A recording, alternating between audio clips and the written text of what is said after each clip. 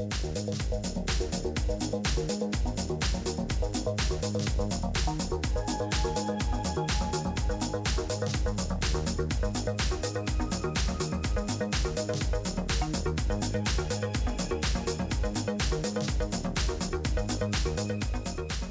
everybody, and welcome to Random Trek Review. This is the podcast where we analyze, discuss, review, and randomly select Star Trek episodes. My name is Andrew, and I will be joined by my good friend Matt this week. But Matt, I am sorry to say that I am going to have to pull my kid out of your school. You're just not teaching the things that I want you to teach. How dare you? How dare you pull your kid out of my wonderful, awesome school? I'll show you.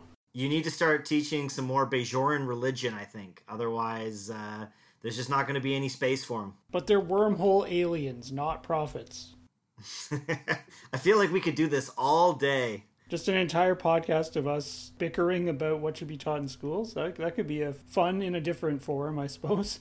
Indeed. Well, this is In the Hands of the Prophets, of course. And this actually is the season finale of season 1. I had kind of forgotten that they had only done 20 episodes, which I probably shouldn't have forgotten because it wasn't really that long ago that you were talking about the exceptions to the rule where typically all the seasons are the same number of episodes with a handful of exceptions. This is one of them. So why don't you recall back to last podcast and let me know how I did on this one, as well give me a rating out of 5 EJ7 interlocks. Those are my favorite interlocks, the EJ7s. They're fine interlocks. They're very hard to come by. That's also true, yes. Now, you did pretty well, actually. I was a bit surprised how much you got here. You mentioned that Kai Wynn was in this episode, which is correct. You mentioned Keiko running the school and that there was friction with Kai Wynn because she was not teaching Bajoran religious beliefs in the school. You mentioned that there was a boycott of the school by all the Bajoran children, and you said Jake and Nog were like the only ones left, but Nog actually wasn't in it. But Jake and like a handful of humans continued to go to the school, so that's pretty much right. You mentioned that this was a very heavy, like, science versus religion kind of conflict in the episode, and you mentioned there was a lot of Bajoran politics in the episode. Kind of some vague things, but they're all correct. You also mentioned something about this leading into the whole story with the Circle, which I don't really think is right. There was no mention of it, so you didn't really get that part. You didn't get the explosion, which I think was a really major part of the episode, and nothing about the murder mystery, but still very good. You got pretty much all the main points with like sort of the main storylines. So I'm going to give you a score of 4 EJ7 interlocks out of 5. A pretty solid way to wrap up the second season of RTR. Of course, this is our last episode of Season 2, so that means you're going to have to wait at least a little bit because we are going to have our end of the year movie bonanza, as well as the second birthday, which will come out right around the end of August, right? August 26th. And then we'll start into Season 3 come September, so it will have to wait until then to maybe potentially draw one out. This week, though, we are looking at Deep Space Nine Season 1, Episode 20, the season finale, In the Hands of the Prophets. It originally aired back on June the 20th, 1993. It guest stars Rosalind Chow as Keiko O'Brien, Robin Christopher as Neela, Philip Anglim as Vedic Bareil in his first appearance, and a special guest star, Louise Fletcher as Vedic Wynn, also in her first appearance. This one was written by Robert Hewitt Wolf, and it was directed by our good old friend Michael Livingston. If you did not see this one or it's been a while, here is a brief synopsis on what happens in the episode. Keiko O'Brien is in the middle of a riveting lesson on the scientific nature of the Bajoran wormhole when Vedic Wynn shows up unannounced to sit in on the lecture. It doesn't take very long before the Vedic brings up concerns that Bajoran religion is not being taught in conjunction with the wormhole, as that is where the prophets reside. Keiko stands firm that she should only teach facts in her classroom, and this leads to a major backlash from Bajorans that are living on the station, going so far as to pull their children out of the school. Things get worse when a homemade bomb blows up the school, and this escalates the situation to riot levels on the promenade. Vedic Bareil decides to visit the station and to stand with the emissary in an act of solidarity, as well as to attempt to cool off some of the tensions. He is halfway through a riveting speech when he is narrowly almost assassinated by O'Brien's assistant Neela, who we have only seen in this episode. Despite saying that she acted alone, the command staff easily recognizes that Vedic Wynn is the one who is pulling the strings from the shadows, and that this is most certainly not the last that they will see or hear from her. All right, Matt, let's take a little quick overall impression of this particular episode, and this is kind of in that gray range where you may remember when you first watched it, or it was probably a little bit before you got really dug into Deep Space Nine. Do you have any memories of In the Hands of the Prophets? Well, there's kind of an interesting story here. So when I was very young, I had this friend who lived out in the boondocks, and he got 2 channels on his TV, and he really liked Star Trek.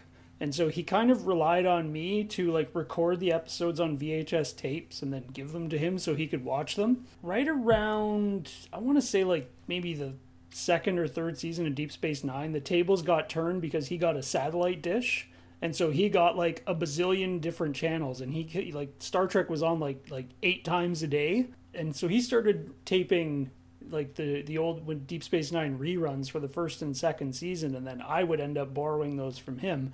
And I feel like the first time I watched that was on one of those tapes, because during the first and second season of Deep Space Nine, I was actually thinking about this, and I feel like it was on at a really awkward time that was really hard for me to watch it, at 9 o'clock on a weeknight. So I feel like I only maybe watched 50% of them the first time they aired.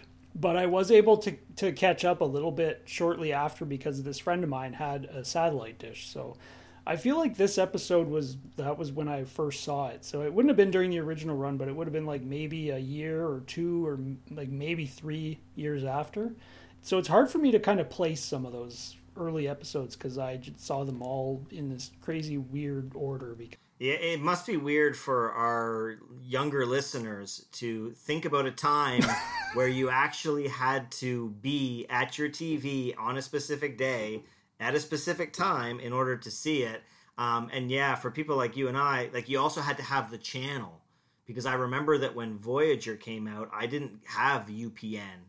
And then eventually, I think Global, which is another station, picked it up, and you could watch it on there, but it wasn't necessarily the same ones and things. And yeah, it wasn't really unheard of to miss episodes completely, especially if you had a party to go to or a baseball game or something. You'd miss an episode, and then you'd either hope that it would show back up on reruns and you'd catch it, or you wouldn't see it till years later. When City TV used to air the Next Generation ones, they'd air it in prime time during the week, and then I think they would air it again on the weekend at some other time. So basically I would have 2 chances to watch it, and that was it. Right. Yes. And I actually remember that Space Channel in Canada used to do that as well. They would run whatever day it was, and then the next day it was almost like a second chance at it.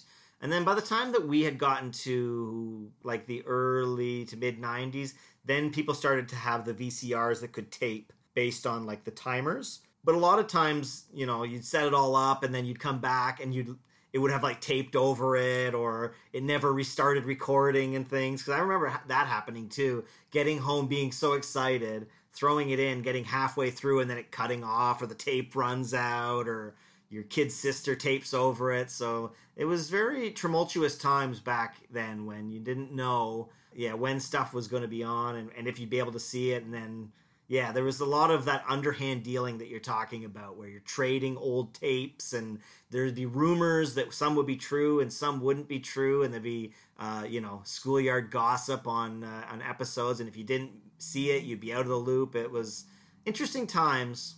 Did you ever have one of those mishaps where there was that little tab that if you didn't have, if that tab wasn't covered up, it wouldn't record? Yes. Did you ever have one of those? Lots of times. That was a moment of just sheer terror when you went to hit the record button and it's nope, not going to record, and you pull the tape out and you're like, no, the tab is gone. Yeah, that was the little security. Scrambling for the Scotch tape. The other thing I think too about when TV shows had time slots and that was all the rage was that you could sync a show by its time slot, or you could save a show by its time slot. I remember that Voyager and Deep Space Nine, I think they were always on Friday nights, which was not a very sought after time slot because everybody's goes out and things like that. And then Voyager bounced around. It was on Monday nights. I think it was on Wednesday nights at certain points, but all at different times. So I think that at one point Voyager was on at 6 o'clock on Wednesdays or something. And I mean, that is really a tough time slot to be in. The best time slots were always kind of like the 7 o'clock, 8 o'clock, Wednesday, Thursday night. That was kind of always the sought after spots. And so it's interesting to kind of, look back on that now because it seems so ridiculous, but it was just the way of the world, right? That's right. Yep. It was a much different time for television. That is for sure. Yeah, I mean, I guess the other thing with this episode, and the first thing that kind of came to my mind when I was watching it was that, man, it's just too bad that none of the stuff from these old shows from the 90s have any relevance today, eh? I'm watching this, and I mean, I feel like you could pretty much put this episode in any point, any time in human history, and it would have at least some sense of connection to the people living of that time, don't you think? Well, yeah, this is a very timeless debate that we're going to be talking about here today.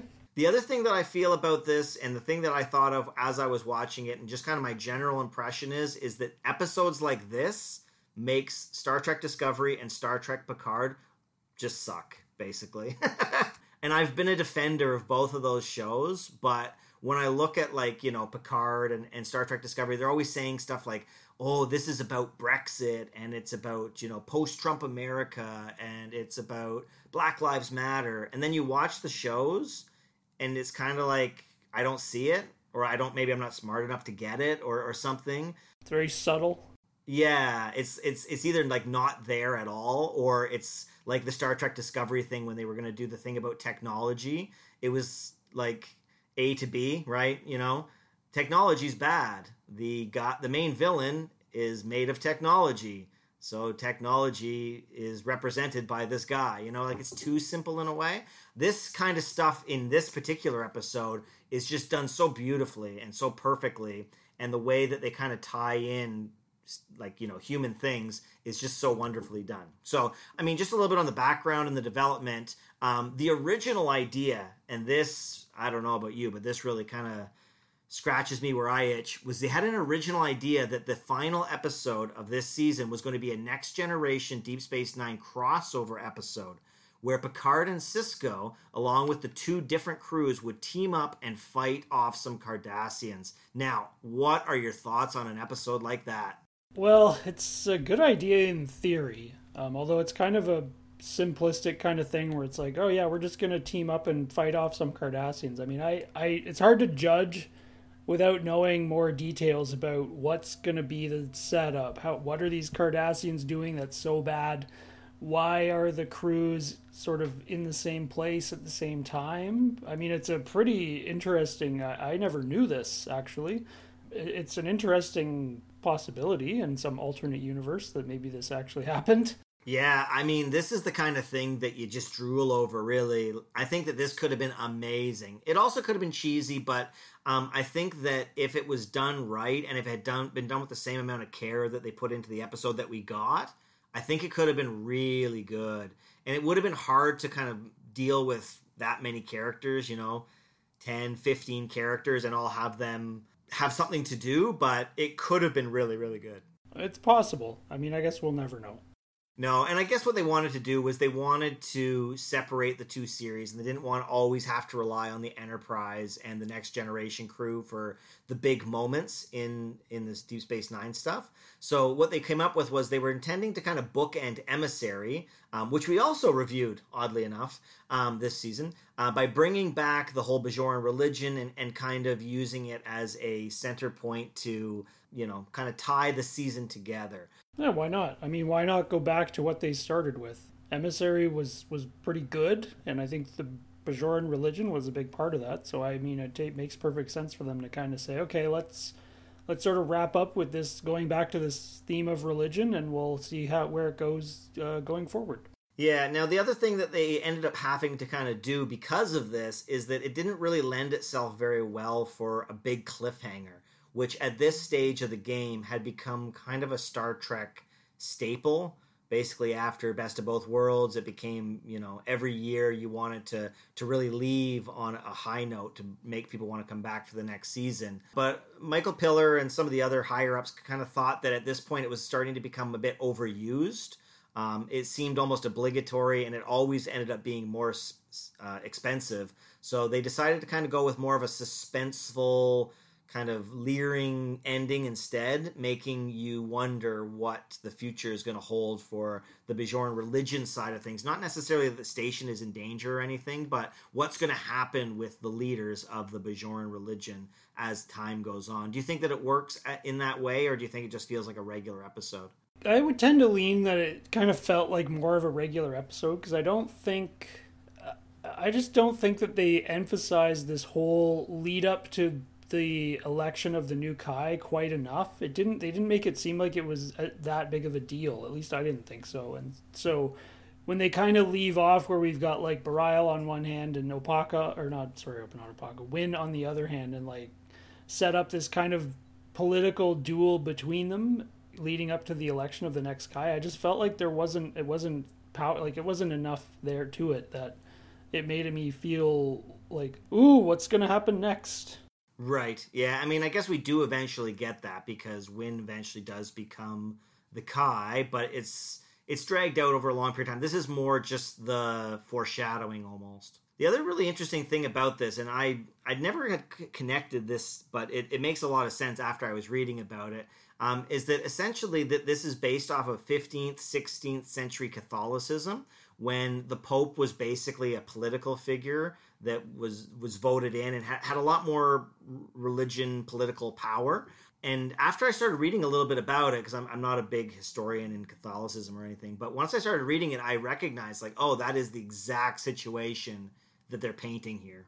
And I mean, the Kai is just the Pope, and the Bajorans are basically Catholics. Did you know that? And did you kind of piece that together before reading it?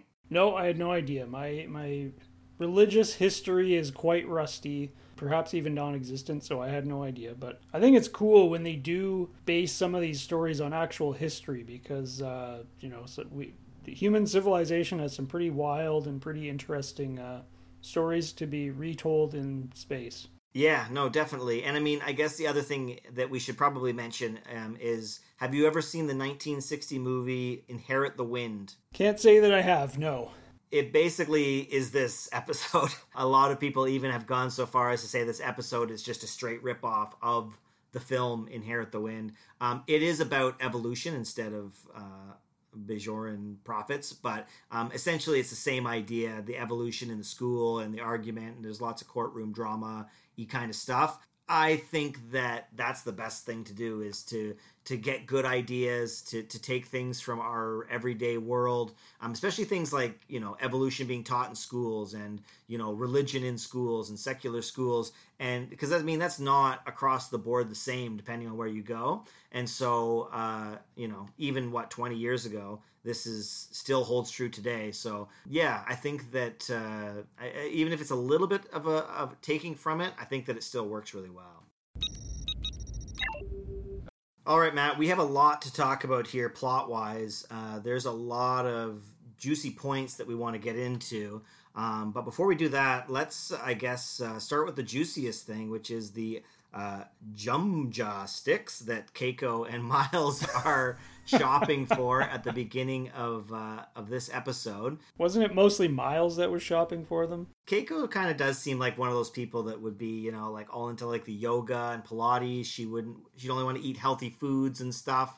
And Miles definitely seems like the snacker and the cold beer type, doesn't he? Oh, absolutely, yeah. He's totally down for Jumja sticks and cold pint. Now, when Star Trek had the Star Trek experience, remember they had Deep Space Nine and they had all the, the events and things like that in Las Vegas. Did you ever go? Oh, I never went, but I wanted to more than anything. I was still like a teenager when that came out, so it wasn't really practical for me to just like hop on a plane to Vegas. Yeah, I can't remember when it closed down, but I do wonder if they had Jenga sticks there to buy. Oh, I'm sure they did. They had all kinds of crazy stuff from what I understand. Yeah, it's kind of a little bit too bad. It came out just before YouTube and all those things became really popular, so it is kind of hard to find stuff, pictures and videos from that time. But when you do, it looks like it was absolutely amazing. I imagine that it was, yeah. But anyway, we start off here with Keiko and Miles. I kind of find that Keiko's acting here was really off. Like, I know a lot of people don't really love Keiko, and she gets a lot of flack for her acting, but here is one of the times that I really kind of see it, especially with her interactions with Miles. Did you notice that or no? I actually thought it was really funny because Miles is like mowing down on his Jumja stick and she's giving him the old, "You shouldn't eat that, Miles, it's bad for you." It's like the Everybody Loves Raymond special. Yeah, exactly. I actually thought that was kind of a funny scene. I didn't really notice any substandard acting. Okay, well, I didn't think she was great there, but I did think that she was good when she was doing the lesson. And of course, she's happened to be teaching about the wormhole, how it works, how it's stable, where it goes. I thought that part was all really good. And then Vedic Win shows up. And this is our very first Win scene that we see. Now, I mean, I don't really think that, random people can just wander into classrooms and sit in on lectures and stuff without signing in or whatever. But she decides that she's going to, sit in on this class. Of course, it's not very long before she has to interject and pipe in that it's the prophets and everything else. Is this a good introduction to a character that, is it safe to say that she's the biggest villain, or this, if she's not one, she's 1A? When she walked into the school, I wrote down "ugh" with like 5 U's because she's so easy to dislike. I think this is like the perfect way to introduce Kai Wynn. Getting under your skin straight away. Exactly, yeah. She just waltzes in, says, "Hey, I'm just gonna like sit here and watch," and then like not 2 minutes later tells Keiko why everything that she's saying is completely wrong. It's just like, oh, it just grinds your gears so badly right away. So is there any point in me asking you if you are Team Win or Team Keiko, or is that an obvious question? Well, if we're talking characters, like which one do I prefer to side with? Like I can't stand Vedic / Kai Wynn. Now, as far as the debate whether it's like, should we be teaching science or should we be teaching religion, I wrote down in my notes, how do you sort it out? How do you sort it out? Like this is like an age old debate of like what should we be teaching? Well, I mean, it's interesting because you and I are Canadian, and we live in one of the very few provinces where the public funds public school and Catholic school. And it is a very touchy subject for some because, why doesn't the government fund a Jewish school? And why don't they fund every other religion that exists? Why is it they only fund one particular one? And I mean, that's basically this, right? Is that you can either have a public school where they kind of teach a little bit of everything, or you can have a religious specific school, but it's really hard to kind of blend the two together. And I kind of see more on Keiko's side, and Keiko is more Star Trek side, really, which is just teaching the basic facts, the things that we know for sure 100%. And then when, she's definitely trying to interject her policies into the school, which I don't know that it's even necessary, because couldn't they just teach that in like a Sunday school or like at the temple? Like, it seems like that would make the most sense to me. This is such a Deep Space Nine thing to do, right? Right. You dig up, sit down and you say, okay, what are some of like the most age-old like conflicts between groups of people that are basically impossible to solve? And they write down their list and they pick out the ones that they think will be the most dramatic, and I think this is probably one of them, and they write an episode about it. It makes for great television. Yeah, and I think that the other thing that I like a lot is that it's not really something that is solvable. With The Next Generation, you always get episodes where there is a problem, everybody works together, and then they solve it. It doesn't matter what you do, it doesn't matter what you say. You could spend an entire series dealing with this particular thing. You're never going to get the science people to start teaching the religion, and you're never going to get the religious people to buy 100% into the science. So you're always going to be stuck just kind of battering it back and forth. It almost becomes like ping pong in the sense that there really isn't any way to convince the other people that you're right, and so there is no solution. Exactly, and that's the beauty of it. This conflict. I mean, it doesn't manifest itself so clearly as it does here, but the whole like religion versus secularism, it comes up continuously throughout the series. Now, did you find when everybody was kind of talking in circles, stating their points and then reiterating, did you think that felt realistic, or did you find that it kind of got annoying and ran its course a little bit? Because there is a lot of scenes where everybody's making their point and then nothing's getting solved. It just kind of goes in circles in a way. Did you think that fit, or do you think that it was kind of annoying to deal with? Well, like I said, I mean, this is something that we may never as human beings fully get past, and so it's not out of place for them to be kind of talking and walking in circles and not ever really coming to a resolution. I guess the other thing that's kind of interesting and also doesn't come to a resolution is the idea that the schools are just a metaphor for the Federation and the Bajor relationship. Do you think that is true? And do you think that is a connection or assumption? That's an interesting way of looking at it. But I mean, I guess you're right that the Federation is sort of generally a secular kind of organization. You don't really hear a lot about religion when it comes to the Federation, and Bajor is like the complete opposite. So, I mean, I guess that's a fair comparison to make. And it, I mean, in terms of the show, do you think that it's one of the big reasons why they don't join the Federation, not in the run of the show anyway? Is that just too big of a barrier to overcome? Well, they were going to, but then Sisko just like told them not to. And they're like, oh, okay, well, I guess we're not joining then. So I don't know. I mean, I think maybe that's something that, eventually you come. I would assume that of the hundreds of worlds in the Federation, that there are at least a few that are still very religious, and so I feel like at some point they would be able to get past it. That's true, and I think that one of the interesting things, if we are going to kind of stick on that same theme line, is that Kira is such a Star Trek character, and such a strong Star Trek character, but she never goes against her religion. She's almost kind of the intermediary in the sense that she has almost all of the Star Trek characteristic and virtues that we all know and love and care about, but she's also deeply religious. And even in this scenario where you would think that she would stick with the station, with Keiko, with that, she doesn't. She always, always, always goes with the side of her religion. Do you think that this was kind of meant to be, she could be that bridge between the two different worlds? Well, it's certainly possible that they maybe saw her as being the possible bridge.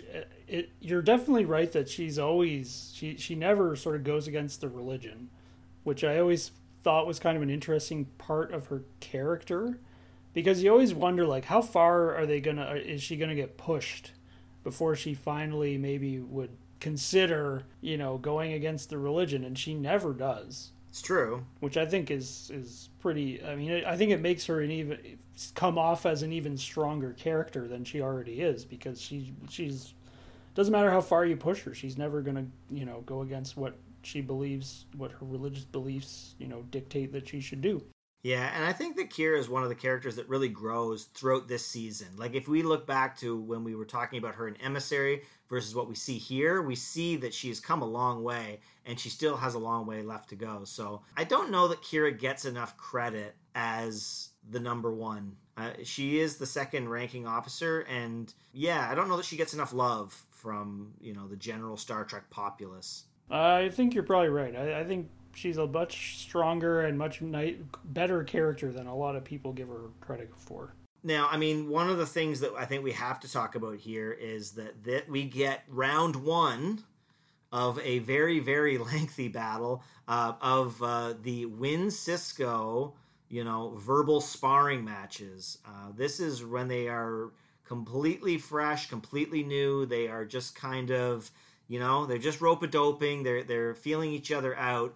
We know that this is going to be a very long-fought battle between these two. What were your thoughts on the initial reaction of Winn versus Sisko? I thought it was a pretty good indication of things to come. Winn sort of, I wrote down that she, sort of made her classic veiled threat, by saying like something bad is going to happen without actually saying something bad is going to happen. The other thing I noticed and that I wrote down was that Sisko was still very uneasy about that title of being the emissary. He still hadn't really grown into that at this point. And I thought that that was kind of an interesting thing that, she mentioned that and he was like visibly uneasy about it still. Yeah, it hasn't really been mentioned, to be honest. It's one of the things that was a huge part of the first episode and then wasn't really brought up. So it does fit in line with how he feels, especially when he goes to Bajor, and they definitely treat him differently there. He's seen, obviously, like, a voice to the prophets. And so when he goes to visit Bareil, you get the sense that, yeah, he's almost a celebrity, like, there. Oh, yeah, definitely. And I think maybe that's part of the reason why he was so uneasy about it, because he just didn't want all that added attention. Yeah, so, I mean, this is the episode, right? So the backlash of the schools not teaching Bajoran religion is that parents start pulling their kids out of the school. It starts to turn very hostile very quickly. And the Junga Stick guy won't even sell Junga Sticks to O'Brien anymore because his wife is the leader of the school. And you just get this building tension. What are your thoughts on you're not selling something to somebody because their wife goes against your beliefs? Is there a word for that? Yeah, it's called being a jerk. Yeah, I don't know. That was kind of weird. Like, I don't know if it was... Do you think it might have been just because O'Brien was human and the guy was just like, nope, I'm not selling to humans anymore because you guys are all blasphemous fools for not teaching religion? Or do you think it was because it was Keiko's husband? I don't know. I kind of got the sense that it was because it was Keiko's husband. Because if you think about it, if a Klingon wants to buy a stick, they don't believe in Bajoran religion. And they probably they don't care about the wormhole aliens or any of that stuff either. So in order to kind of make it fit and make it work, I think it was just a slight on O'Brien, which is too bad because I feel like he was probably one of their best customers. Certainly by the looks of things, yeah. That's like second time in, 20 minutes of the episode he's going and mowing down on a Junga stick. Yeah, daily Junga stick. But, I think that they do a good job of slowly heating up the pot and allowing it to boil over later. And I think that this is, again, very realistic. Something that starts very innocuously with not being able to teach the religion in the school has all of a sudden really gotten everybody up in arms. And I mean, in today's society, in today's events, like that is exactly what happens. Things start, one little thing happens, and then the next thing you know, it's like the only thing that anybody's talking about. And it really grows and builds really quickly. And I feel like they captured that feeling in this episode very well. Yeah, definitely. It seemed like a really kind of innocuous thing at first. And then, like you say, things just sort of slowly build, and then O'Brien can't get his Junga stick, and then next thing you know, Bareil's on the station trying to like calm things down, and it just kept building and building. Hey, this is Matt, and you are listening to Random Trek Review. To get the latest podcasts and to read the RTR blog, visit our website at randomtrekreview.blogspot.com. You can subscribe to the podcast on iTunes by searching for Random Trek Review. You can find us on social media, Twitter at Rando Trek Review, and on Instagram at Random Trek Review. If you have any questions, comments, or suggestions and prefer old school email, feel free to drop us a line at randomtrekreview@gmail.com. Now back to the show. All right, Matt. Now I feel like we talk about this a lot, but it is worth mentioning is that Kai Wynn, or Vedek Wynn in this case, is the master of the bait and switch, the look over here, stab you in the back kind of dialogue. And it's the reason why she's so hateable. So there's a scenario where it's on the promenade, and she starts telling Keiko, oh, you're such a wonderful teacher. The kids love being in your class and all stuff. It's all the juicing up, the buttering up. And then it flips around so quickly, and it's just that dagger in the back where, she basically, she's trying to use the the conflict between them, almost to bury it in a way. She actually suggests at one point that maybe, you know what, we just won't teach anything about the wormhole. We will just completely ignore anything that has anything to do with the Bajoran religion, which Keiko then immediately, rebutes that mean then you just have to do it with everything. Evolution, the Big Bang, all these things. So what are your thoughts on, I mean, I kind of gave you a lot there, but give me your thoughts just on Vedek Winn, the master of the bait and switch, and this idea to just kind of bury the stuff that is uncomfortable to talk about. Well, for that scene, I wrote down a classic two-faced Winn moment when she is confronting Keiko. Like it's so, she's like saying one thing, but she really means something else, and it's so obvious that it's just like, oh, why can't you just go away? You know, and that's just classic Vedek Winn. I thought that scene was actually pretty solid though, because Keiko stood her ground and she wasn't going to have anyone dictate like what she's going to be teaching in her school. She stood up for what she believed in. And I thought it was like it's like two juggernauts really. I mean, the science versus the religion. It was pretty good, I thought. Yeah, they did a great job of this. And I mean, this is something that still holds true today, right? There are lots of religious organizations that don't appreciate and don't like the fact that evolution is taught in schools. I think there are some states where it isn't taught in schools, as well as a bunch of other things. And it is, yeah, it's. I think you mentioned it earlier, but it's true. It's just one of those things that we may never overcome. It might just always be one of these things that is part of humanity. Now, do you think that's something that kind of holds us back as a society, as a people, if we can't at least agree to disagree? I think it can, certainly. I mean, that's kind of a heavy question. Like, are we ever gonna just completely forget about religion? I don't know. I don't know if we should. That's a pretty, heavy philosophical question, I think. I mean, that being said, if you want to take the scientific approach, they do show that the amount of people who are actively following religion and who are actively going to church and donating money and actively believing is on the decline. It's one of the big things in a lot of religious communities where they are concerned that, after a few more generations, if this were to continue, there may not be very many religious followers left. And it's hard to say why that is, whether it's just, there's too much other stuff to do, there's too much access to information, if it's just one of those things where the churches were maybe like too slow to kind of change their thoughts on certain things or whatever it might be. But it's definitely interesting, this kind of push and pull. And it seems to me anyway that the churches almost need to kind of go with the times, otherwise they end up losing a lot of their followers or their fellowship, which is funny because Keiko, in her next lesson, which I thought was so perfectly done, but also I don't really know what her syllabus looks like. She's now teaching about Galileo and how Galileo, discovered the sun-centric solar system, and how the churches basically ostracized him, and he was imprisoned for life and everything like that. So I don't know how she got from one thing to the other, but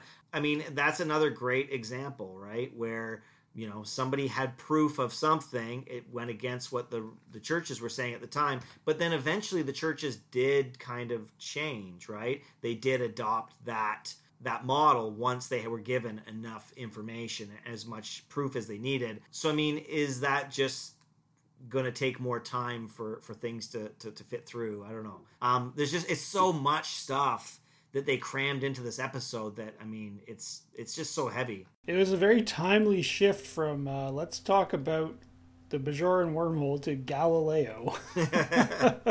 Like, maybe the circumstances dictated that lesson choice. I don't know. Teachable moments, I guess. Yeah, exactly.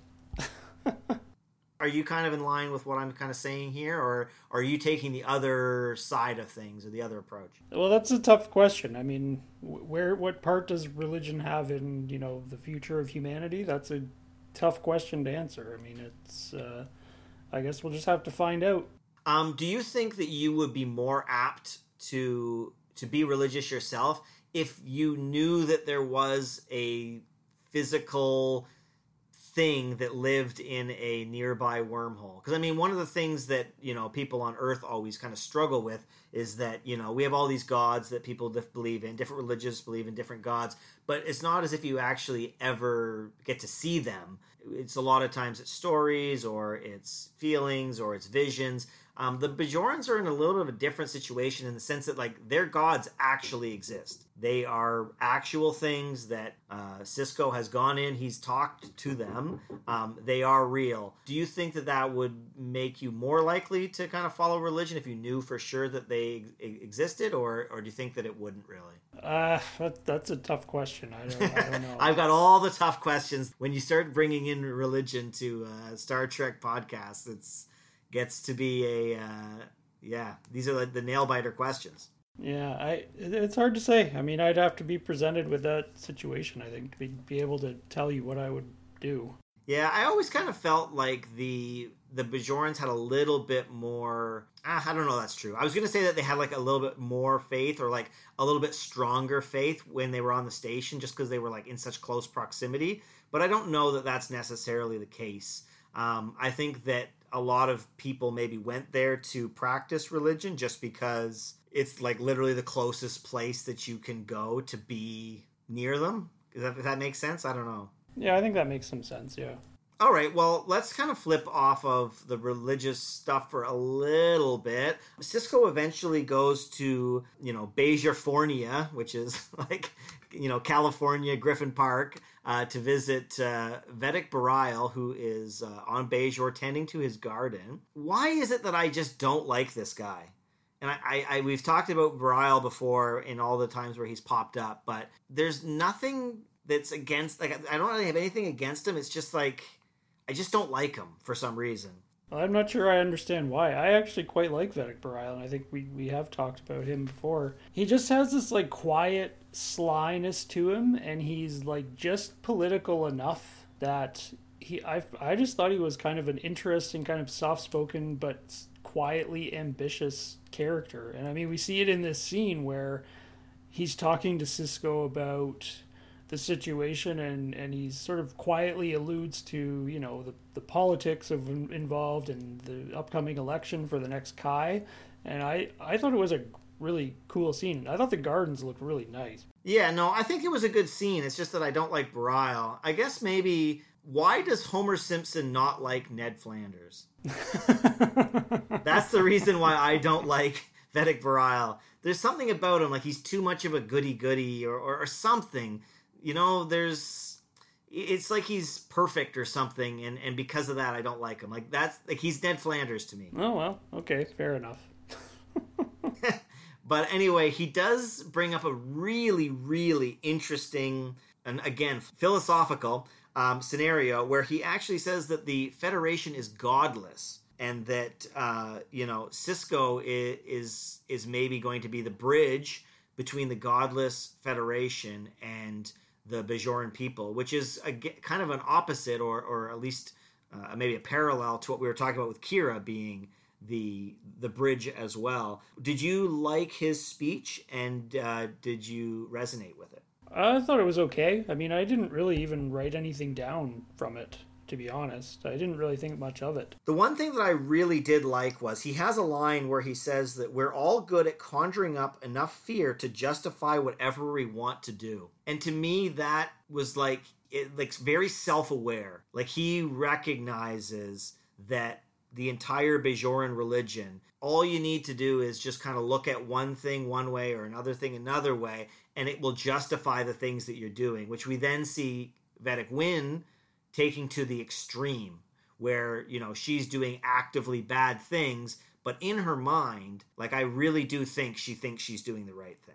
Yeah, yep, I would totally agree with that, yeah, for sure. Yeah, and I mean, I guess the other thing that is just tying into this is the whole interpretation of the aliens versus the prophets, because there's a scene with Sisko and Jake where Jake is 100% in the camp of they're just aliens, they're no special more special than any other aliens that we've encountered.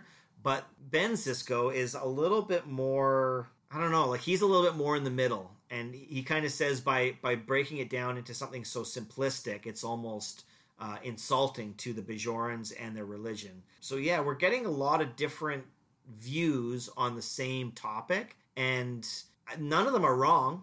They're all very different, but it's very interesting to see how different people see the religion and the aliens and everything and how it turns out. I thought it was interesting that it was Captain or Commander Sisko that was the one who was like, okay, we need to look at this like from different angles, because, you know, he's a guy who's been very uncomfortable with this religious title that he's been given, and yet he's still willing to like take his son aside and be like, hey, look, you know, you can't just look at it from your own perspective. You got to look at it in a different way. Which is very Star Trek. Like that's why he's the captain of the Star Trek show, is because he's willing to sit in the center and see both sides of it. Exactly. Yeah. That was a very cool scene. Yeah, no, it was really good. This is an episode filled with good scenes. All very talky scenes too. There's not a lot of fighting or battles or anything like that, but the talking here is all really good. One of the things that I did think was kind of funny though was that Sisko drew the line at not showing up to work.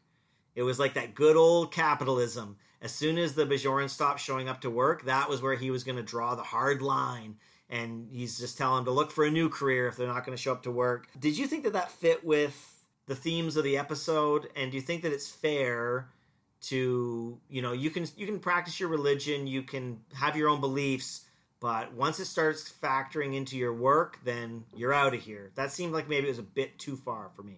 I had no problem with that. I thought it was actually pretty funny too. Like how didn't he say something like they better, like, someone's like, oh, they're all sick today, and he's like, well, they better like get better soon or they're all gonna need new jobs or something like that. Isn't that how it went? Yeah, no, he was definitely like, he was strong-arming them a lot more. I guess maybe because, do you think that he felt like they were just using it as an excuse not to work? Maybe some of them, but I feel like the majority of them would legitimately be like protesting what was happening at the school. And I guess the other thing too is that if he allows that, then it's going to really get out of hand really quick. You're probably right, yeah. Especially since the security force is almost all Bajoran, is it not? A good chunk of it would be, I would imagine, yeah.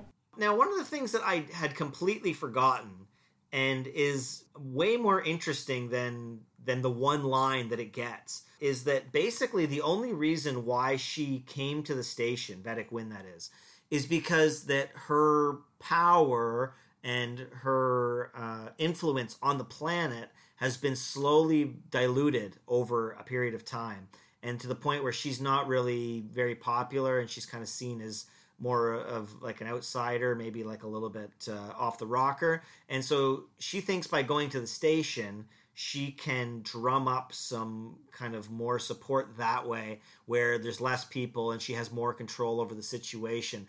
That is a fascinating idea and is a throwaway line, but I thought that it was a really good way to kind of explain her rationale, explain her reasoning for going. I'm maybe jumping ahead a little bit, but you left out the part where she also like masterminded this like bombing of the school and creating this whole situation in the first place as another reason why she went to the station. True, but I mean, I think that the reason why she did it on the station versus like in one of the provinces on the planet is because it would be a lot more publicized if it's on the station. Yep, I think you're right about that too. I'm sure that people on Bajor are pretty tuned into what's going on the station. Right, and because she was kind of running out of, like, she was like basically her star was falling on the planet. Like, I don't know how many Vedeks there are, but it's kind of like a member of parliament or a senator or something, basically, right? And so by going to the station and being part of this huge news story, it really puts her in the spotlight, which, I mean, she's the master of doing. Yeah, and I'm sure she engineered that whole thing as well. So yeah, this is certainly Kai Wynn being Kai Wynn. The other thing that, like, you mentioned that she was masterminding it. I forgot that they blatantly showed that Wynn was the mastermind. I feel like in later seasons it's always kind of alluded to, it's maybe foreshadowed upon, but it's never like we get any more scenes where she's in a room with somebody saying, yeah, blow up the school, it's for the profits, and off you go. I think that they later tried to make her more gray. In this episode, she's definitely the villain, and she's definitely the wrong. Yeah, and further episodes, like, she might have, like, an accomplice, but you might sort of in the back of your mind be like, well, was she really, like, getting that person to do these terrible things, or did they just do it on their own? Like, it wasn't as blatant as it was here. Yeah, this is the one, and there's really just the one scene where she makes it very clear that she can't do it herself. She needs Neela to do it, because that's how the prophets have basically foresaw it, or have called for it, basically, in the visions. So that brings us around to Neela, actually, because we've gone the whole episode without talking about her, and she's kind of important. So O'Brien has this new assistant, and he is working with her on this kind of murder mystery. Somebody named Kino has been murdered, and there's this whole side plot with the missing interlink. They find his body in the Jeffries tube, and then they find out that he actually didn't die there. He maybe died in the shuttle bay, but it wasn't the one that they thought. What are your thoughts on this side plot murder mystery with Odo and O'Brien and his assistant? It was pretty obvious from the start that she was going to be, like, causing trouble later on, because they really focused on her a lot and her sort of relationship with O'Brien, and how she was, so good at her job and so invaluable, and it seemed pretty obvious to me that she was going to be the one causing trouble at the end. But I thought the murder mystery was kind of interesting. It was like there was enough mystery to keep you engaged throughout it, I thought. Yeah, I think that we talked about this a couple episodes back, where I was saying that, even if you know how it's going to end, sometimes it doesn't matter if the story is so good. I mean, it was so obvious that she was the person who was going to flip. She had just showed up randomly for this one episode. Anytime that they were ever mentioning anything, she was always in the background. Like, there'd be times where Sisko would be talking about, the school's been bombed and we don't know who did it, and then she would be standing slightly off camera where you could just see her in the background. And she always seemed to be popping up in the locations where bad stuff was happening. But this is, I don't know, like, this doesn't bother me. I feel like trying to do the Scooby-Doo thing where it's some random person that you'd never expect would kind of take away from it in a way. I think that they set it up that it was going to be her, and that, they built this relationship between her and O'Brien, and then when she ends up being the lackey, I don't know, it worked for me. I think that the murder mystery plot was really well done here. And I mean, Deep Space Nine does the murder mystery thing a lot with Odo, but this time I felt like they did it really well. Yeah, they kept throwing enough, like, snags and curveballs that it was interesting throughout the episode. Yeah, now the other thing that's kind of interesting about it, it's obviously taken from, our culture, but basically Kai Wynn says that you need to sacrifice yourself now for rewards that will last for eternity. Now, do you think that is also kind of another look at, some of our religions here on Earth, where you're promised all these great things in the afterlife if you do X, Y, and Z?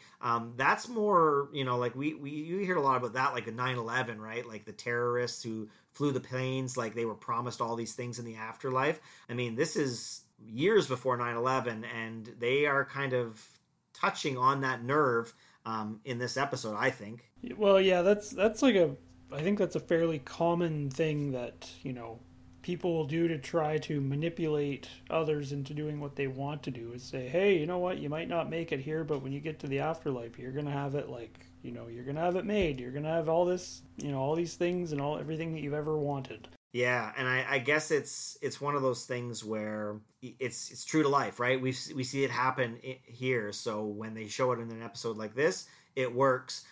Did you think that her trying to kill Bareil was done a little bit too, like, 1990s? There was, like, the slow-mo where she's walking through the crowd and she pulls the phaser and it's like the no dive. Was it a little bit much, or did you think that it was good? That was terrible. I thought it was like the one part of the episode where I was just like, oh no, why did they do this? It's just so stereotypical, and so it's been done a million times. Like, why did they do that? I did not like it. It was a little bit cheesy, but I mean, I guess they needed an action piece for this episode, right? I guess. I mean, they could have done it a little differently, though. Yeah, it was a little bit on the cheesy side. And I mean, we don't get a cliffhanger. We talked about it a bit before, but you basically just end with Kira calling out Wynn. She doesn't deny it, which I thought was a little bit weird. Kira goes right to her and says, I know that you told her to do it. And Wynn just says kind of her, religious-y, whimsical kind of thing, but she doesn't outright deny it. And we're just kind of left with this, I don't even know what the feeling is. It's almost like this weightiness, oh, what's this going to mean for stuff going forward? You don't get a true cliffhanger, but you get something. What is that feeling that you get when you watch the end of this episode? It's very ominous. There's like a feeling that, things are coming that are not necessarily good, but you don't really know exactly what it is. It's almost reminiscent of actually the final season of the second or the final episode of the second season, which was the Jem'Hadar, which is when they encounter these the Jem'Hadar, which are these brutal, awful warriors, and you don't really know what that means or what's going to come next, but you know that something bad is on the horizon. Yeah, that's true, actually. It takes quite a few seasons before we get a true cliffhanger with Deep Space Nine. But then when we do get some cliffhangers, we get some doozies, so I guess it's worth the wait. All right, Matt, let's talk about the cast and characters here. The first one is Vedek Wynn. We've talked about Kai Wynn before, but this is the first time we see her, and this is one of the few times where she's a Vedek. Well, this is classic Vedek Wynn. I mean, even from her first appearance, which we see here, she's very much the Wynn that we know and despise, even from the start. Would you go so far as to say that she is the greatest Star Trek villain ever, or would you put her top 3, top 5, top 10, top 20? Where would she fit for you? Very near the top, and I would also say that she's probably one of the most unlikable characters that we've ever seen. I cannot stand Vedek Wynn. Yeah, I would. She's in my top 3 for sure. When she forms the Dukat tag team, I think that's kind of the ultimate. But yeah, she's really good, and it's amazing that they got her so well this early on. I mean, she's a little bit more evil and a little less ambiguous here, but pretty much hits the ground running. She is the character that we are going to know for the next 6 seasons right from the bat, which is good. And next up is Vedek Bareil Flanders. Well, we've already talked a little bit about it, but I've always been a big fan of Vedek Bareil. I always felt like he I felt like he was a very eloquent and very well-spoken character, and he had a good way with words, but he was also very soft-spoken and had this kind of humbleness to him, which I always thought was pretty good. And here he sort of is played as kind of a more moderate religious figure. I mean, Kai Wynn is the super mega orthodox kind of religious person, and Bareil there was a lot of kind of contrast between how they were as religious folks. Yeah, for me, I feel like Bareil, there's just nothing wrong with him. He is the typical goody two-shoes. You find out later, when he's with Kira, that he's the great boyfriend, and, he's super jacked and handsome, and he's he phones his mother on Sundays and all the rest.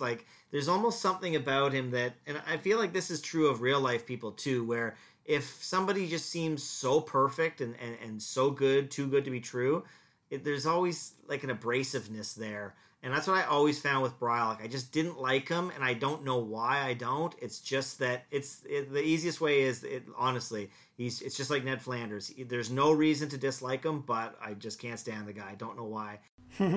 And, I mean, Bareil's going to only be around for another couple seasons, but, I mean, we may pop in and see him throughout. It's almost like...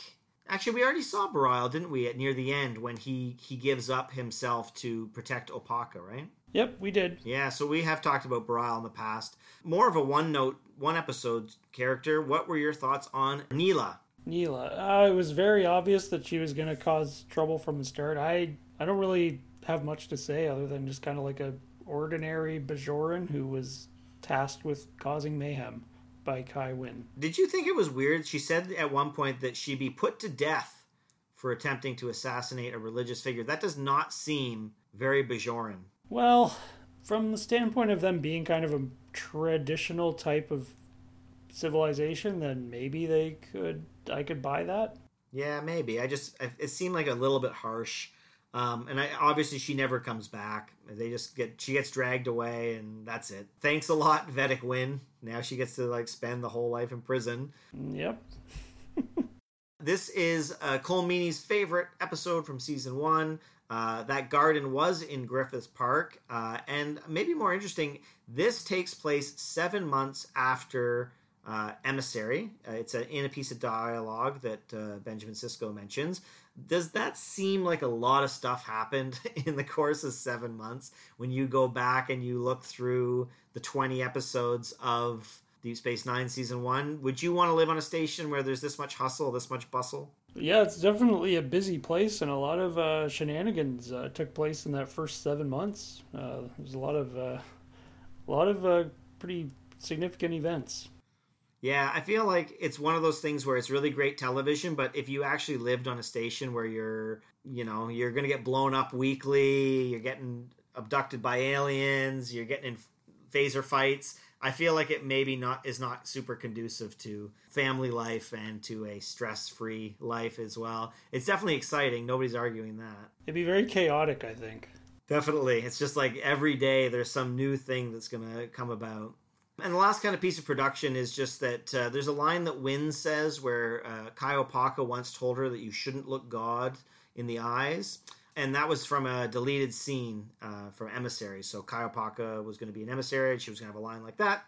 And it got cut, so they just added it in here, which is a nice little connection, a nice little tie, especially since Opaka is long gone from the series at this point. Yeah, that's an interesting little piece there that they would put that line back in from a deleted scene. Good use of deleted material. Indeed, yeah. Don't need to write anything new. Just use the old stuff. All right, hit me up with your memorable scene, your favorite quote, your favorite bit. Okay, I'm going to go with, there's 2 lines that I wrote down and highlighted that I thought were pretty good. So the scene where Bareil and Sisko are in the garden, Bareil's sort of walking Sisko through all these politics and Bareil's then says something about, things that they're taught by the prophets, and Sisko goes, "It appears they also teach you politics." And Bareil kind of smirked at that, which I thought was kind of funny. And then there's a line where they're talking about that Aquino guy while Odo and everyone else is trying to unravel this murder mystery, and they're like, "Geez, what was he doing at Runabout Pad C at 5 o'clock last night?" And Odo goes, "Apparently he was getting murdered." Yeah, that was pretty good too. I thought that was a good one. What do you want to throw out here at us? I do like that line that I mentioned earlier with being good at conjuring up enough fear to justify what you want to do. There's also a thing, how they grab the ears? There was a scene where Bareil said that he would squeeze the paw out of you, which I thought was good. But my favorite line is actually a Quark line.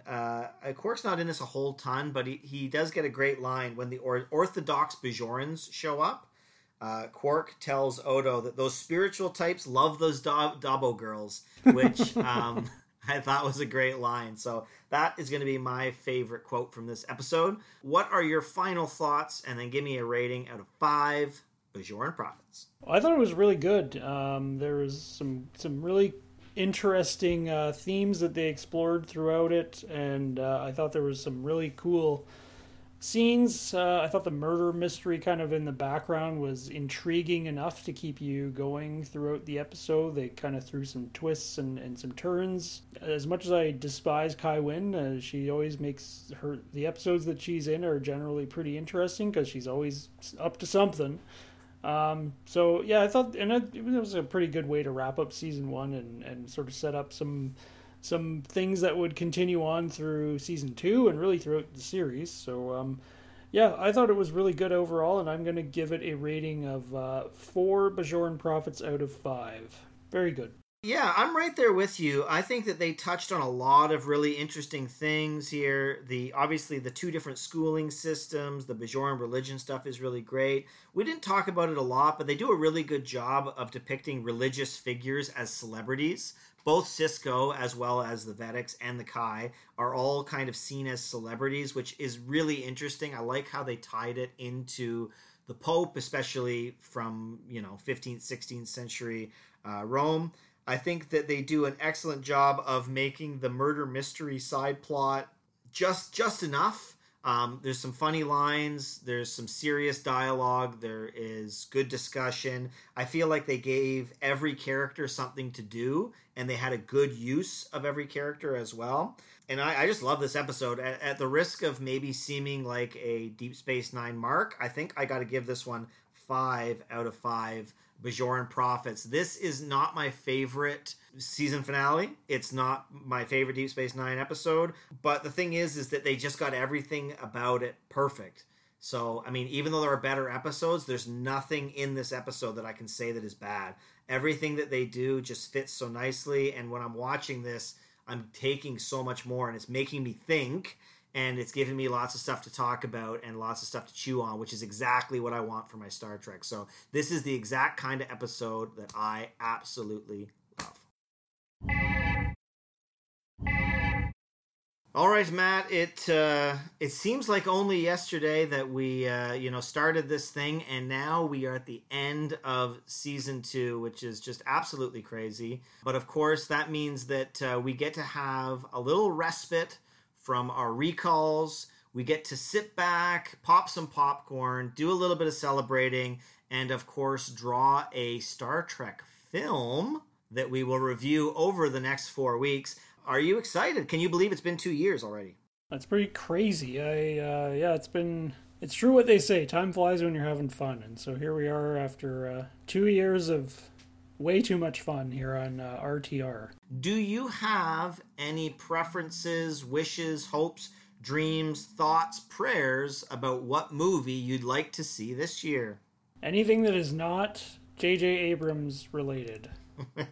Which I think is probably what I said last time, too. Probably. All right, well, I'm going to dig into the special 3-tiered Bajoran hat of movies that I've got right here, and I'm going to try just pull out something not JJ-ified.